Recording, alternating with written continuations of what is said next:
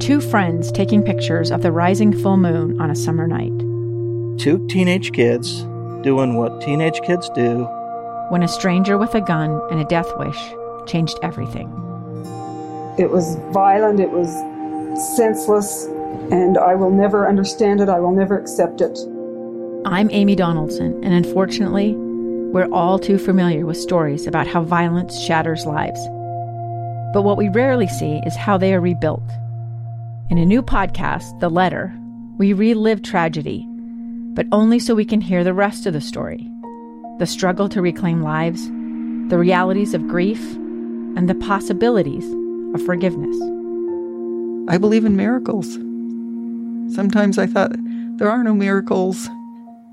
Yeah, there are, and this is a big one. Follow The Letter at theletterpodcast.com or wherever you get your podcasts. Welcome back to Live Mike. I'm Lee Lonsberry. I have a question for you.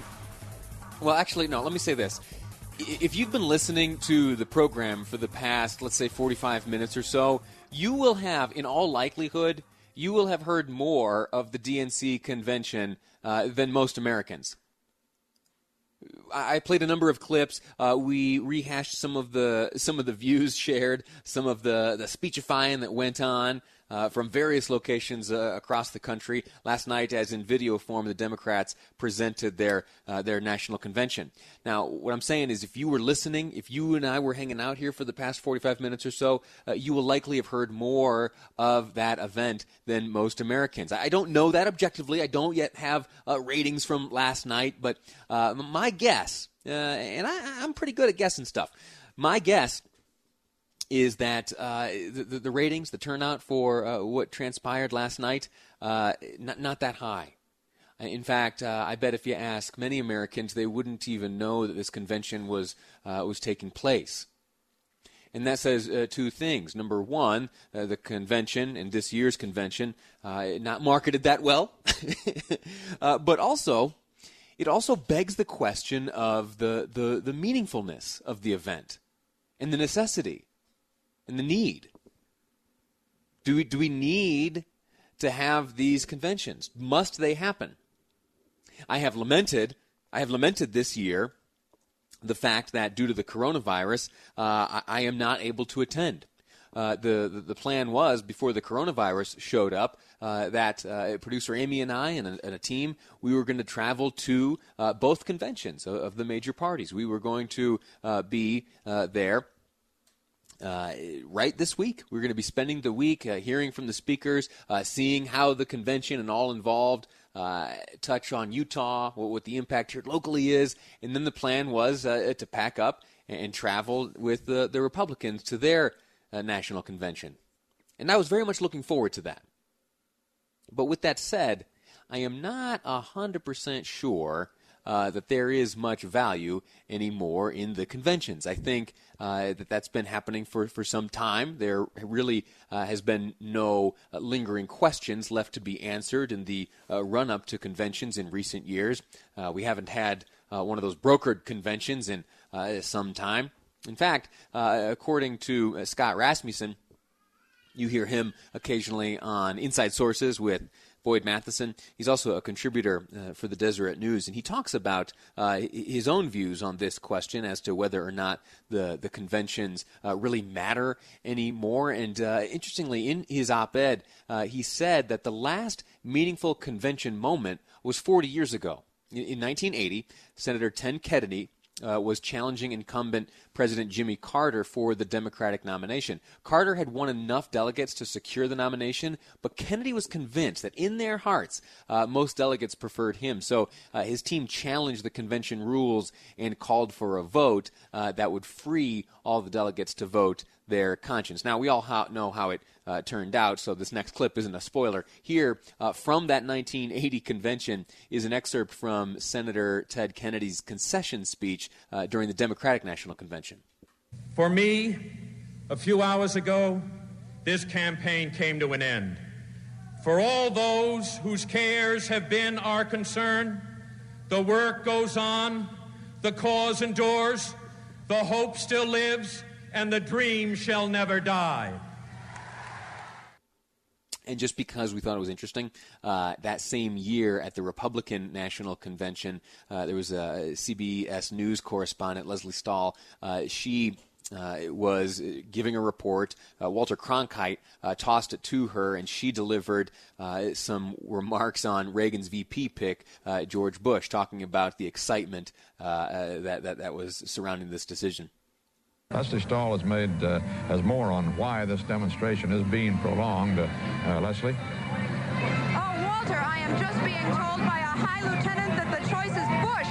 I am being told that the choice is Bush. He's telling me I can go with it. I'm being told for sure. Apparently the deal fell through. A couple of senators were just called off the floor into the trailer, and somebody came running up to me, one of the top lieutenants from the trailer. He said that Reagan is here to tell the convention it's Bush.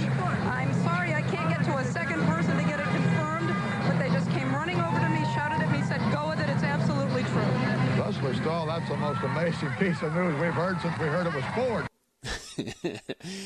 So, as Scott Rasmussen says, that year, 1980, maybe the last meaningful convention moment. And by meaningful, what does he mean? We don't learn much in conventions anymore. There are moments that capture our attention, maybe. There are, every once in a while, there are speeches that we remember. But close your eyes and think back. What was the last big moment that you can remember? I remember the chair thing with Clint Eastwood in 2012. That was interesting.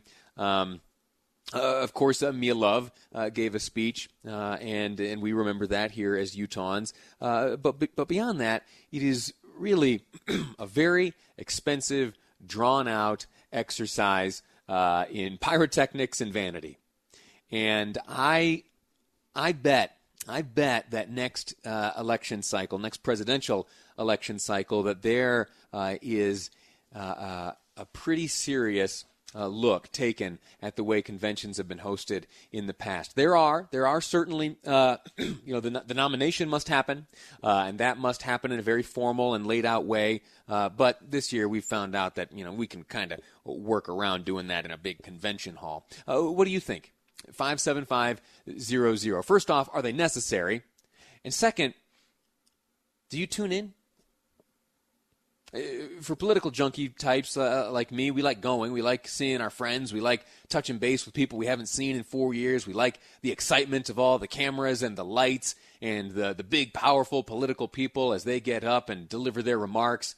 There are often cool concerts and events and dinners that are happening all in the periphery. So the environment itself is fun. James Taylor performed, I remember, years ago, and that was exciting.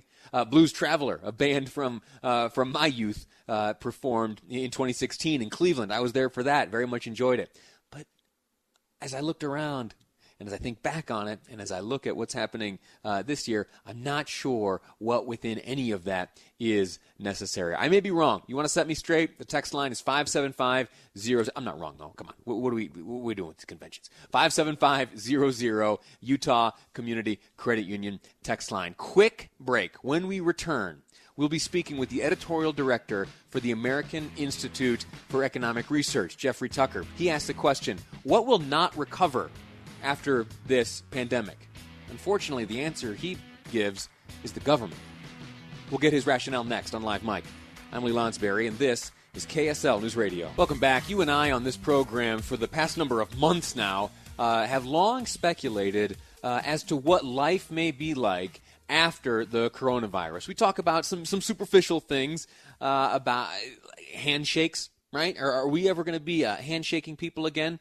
I'll tell you what, every once in a while, I do find myself in some sort of either social or professional setting where I forget that we're not like handshaking these days, and I extend a hand extended to me, and I shake a hand. And it's such a good experience. There's a little bit of fear there, you know that as soon as you make contact, both of you, there's that look where it's like, oh my gosh, we don't do that anymore. But it is a good reminder of things that were. You wonder about the economy, how that will be. You wonder about the nature of the workplace. I still broadcasting here from my own guest bedroom, the office here at home. I wonder when and if that'll change. You may be in a similar circumstance. The housing market is all upside down these days. All of it responding to this coronavirus. What will life be like afterwards? Movies, concerts, state fairs. It's all uncertain right now. And it may be changed forever. And those are all relatively superficial responses to this big question of what will not recover. There's a fairly profound answer to that question, at least according to a gentleman named Jeffrey Tucker with the American Institute for Economic Research. He joins me on the line now. Mr. Tucker, thank you for your time, and thanks for joining me. Oh, sure. Thanks for having me. If you were here, I would shake your hand. Thank you. I would too. Maybe a little hand sanitizer afterwards, but it's good. It's good, I think, to have a little bit of contact from time to time, and the newfound risk associated is all the more thrilling. You answer this question. What will not recover? You assert that it's the government. What do you mean? Yep. Well, I think that the government responses have been completely chaotic and random, and all the while very seriously, advised by public health authorities to act as if they know exactly what they're doing. But we're discovering that they don't know what they're doing. People lock down too soon. They lock down too late. They lock down in weird ways, and the mandates. I think Utah is a lot more liberal than Massachusetts, but it's just silly, the irrationality of the mandates is so silly, and for a while people weren't allowed to go outside, but get to stay inside, and now we're not allowed to go inside, we have to stay outside. So the whole thing is a little bit nutty, and it's discrediting public health authority. And this is precisely what the great epidemiologist Donald Henderson predicted in 2006 when he argued against quarantines and closures. And I said, you do this, he said, and public health authority will be discredited for a generation. And I think that's precisely what's happening. You think we will now look at those involved in public health and we will question their guidance? We will forever question the advice that they give us? I have hope that it doesn't go that far. I had hoped, and I base this hope on some events of the past where we as Americans, as humans, we have a relatively short memory. We can get over things. You think this has gone on too long to forget? Well, I think so. What we've had is public health authority and governors around the country spreading this kind of misophobic brainwashing for months, and having us hop around like rabbits doing these silly things, and our economy's been destroyed. And people are going to gradually wake up from this and say, what the heck happened? And there's something else slightly wrong. And here's what I think it is.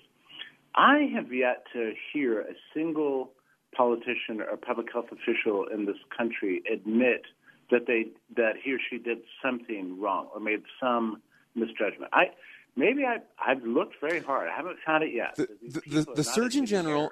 The Surgeon General did walk back his mask attitude. If you remember, making good rounds on social media was the Surgeon General in March talking about masks and how they were unnecessary and may even hurt, and they should be reserved for frontline healthcare workers. And he did address his shifting attitude there. But beyond that, I am with you. I'd be hard pressed to find anyone, either a healthcare official, a member of government, anyone who's calling the shots, quote unquote, these days. Walking back any past decisions, or in a real sense, explaining the discrepancy between this region and that region in terms of their approaches. Yeah, that's right. Every state had different approaches. There were some places. Utah didn't really ever have stay-home orders, and you can look and see that coronavirus began to arrive sometime in May. It peaked middle of June, and now herd immunity looks like a pattern of herd immunity is going away. And deaths was always very kind of low and stable, one of the lowest per million in the country, actually. But other places like Massachusetts, practically we shut down the entire state, and we did it after cases have already peaked. Where you look at a place like South Dakota, they never did anything at all. And they have exactly the same pattern of the virus comes, the virus goes, and that's it. So I guess my point is that every one of these governors in all 50 states can't have been correct.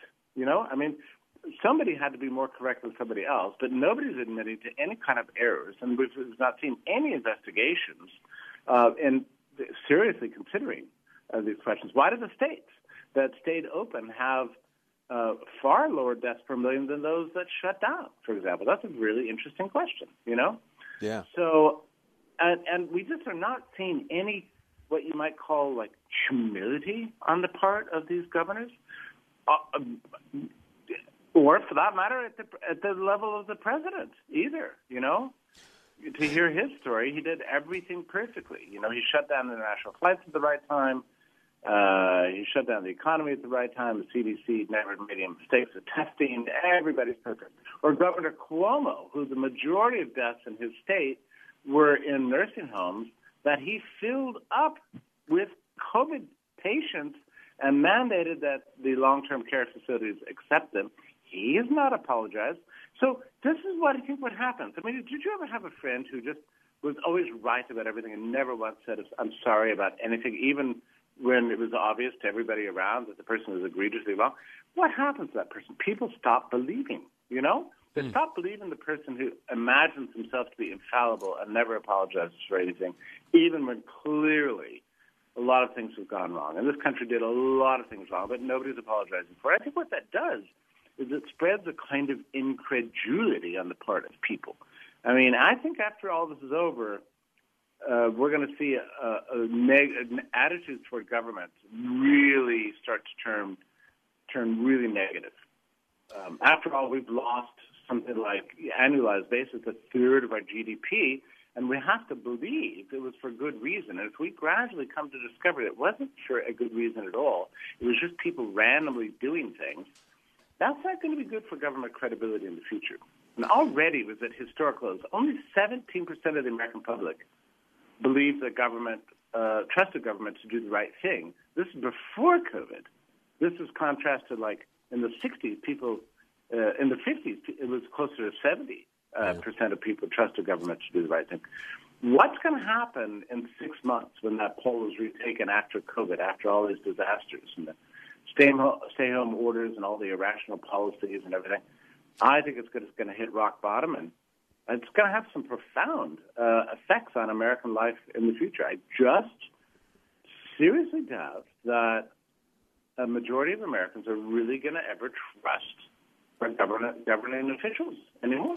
Jeffrey Tucker, got to leave it at that with the American Institute for Economic Research. Thank you for your thoughts. Thank you for your writing. It's a fascinating question, and your answer to it certainly brings up a lot of thoughts and a lot of fears, if I'm honest. Hopefully, we'll be smart enough to overcome any of the negativity that might come as a result of this lack of trust. Thanks again for your time. Best of luck to you, all right?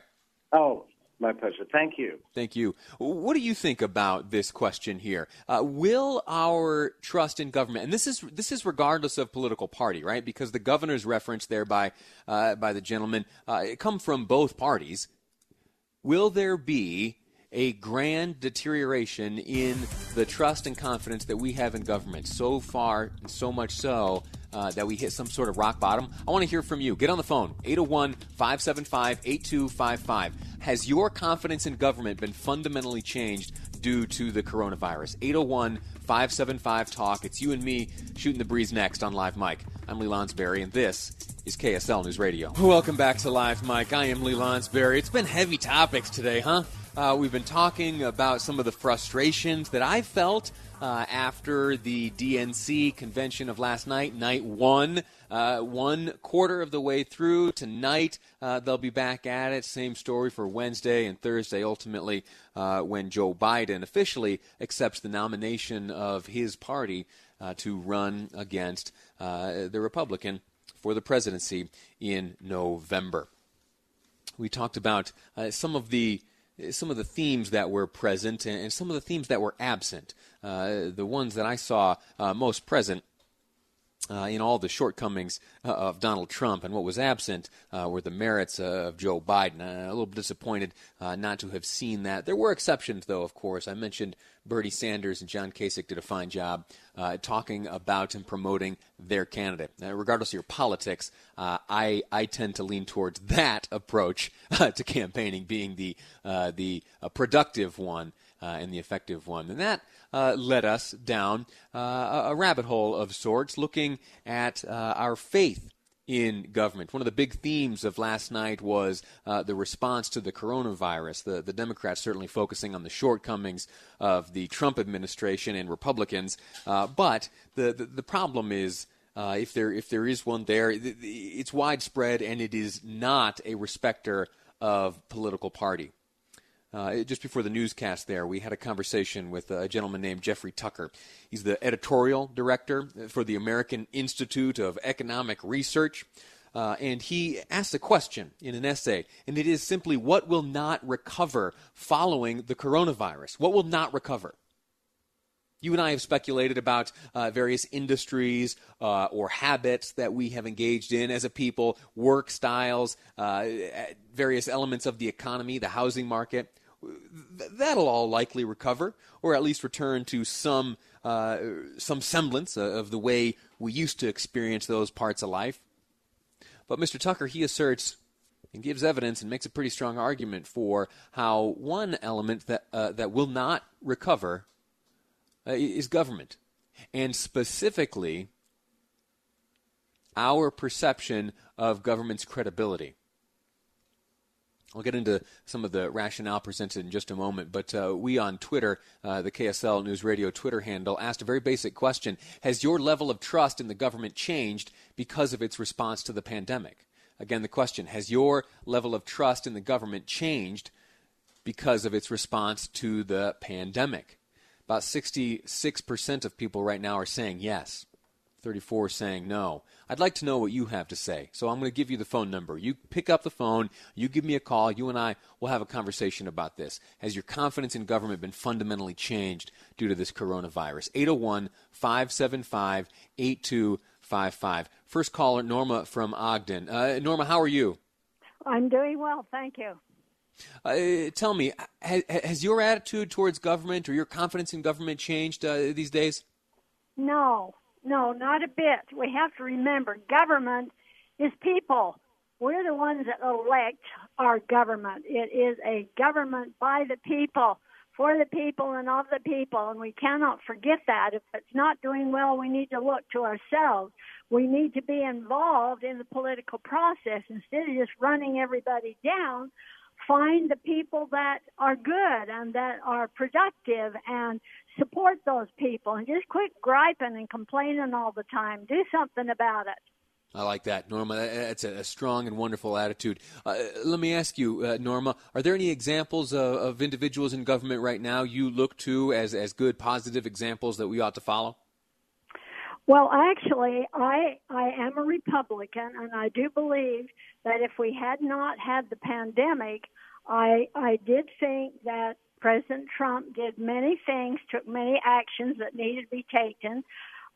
There's a lot about his personal way of doing things that has been annoying to me, but I have to look at the overall result of what happened, and that we've never had a pandemic. How do we know how any president or government official would have handled it?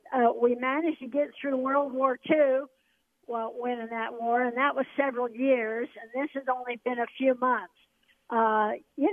Everybody needs to work together and do the things that we need to do to bring our government. We're responsible for how our government is.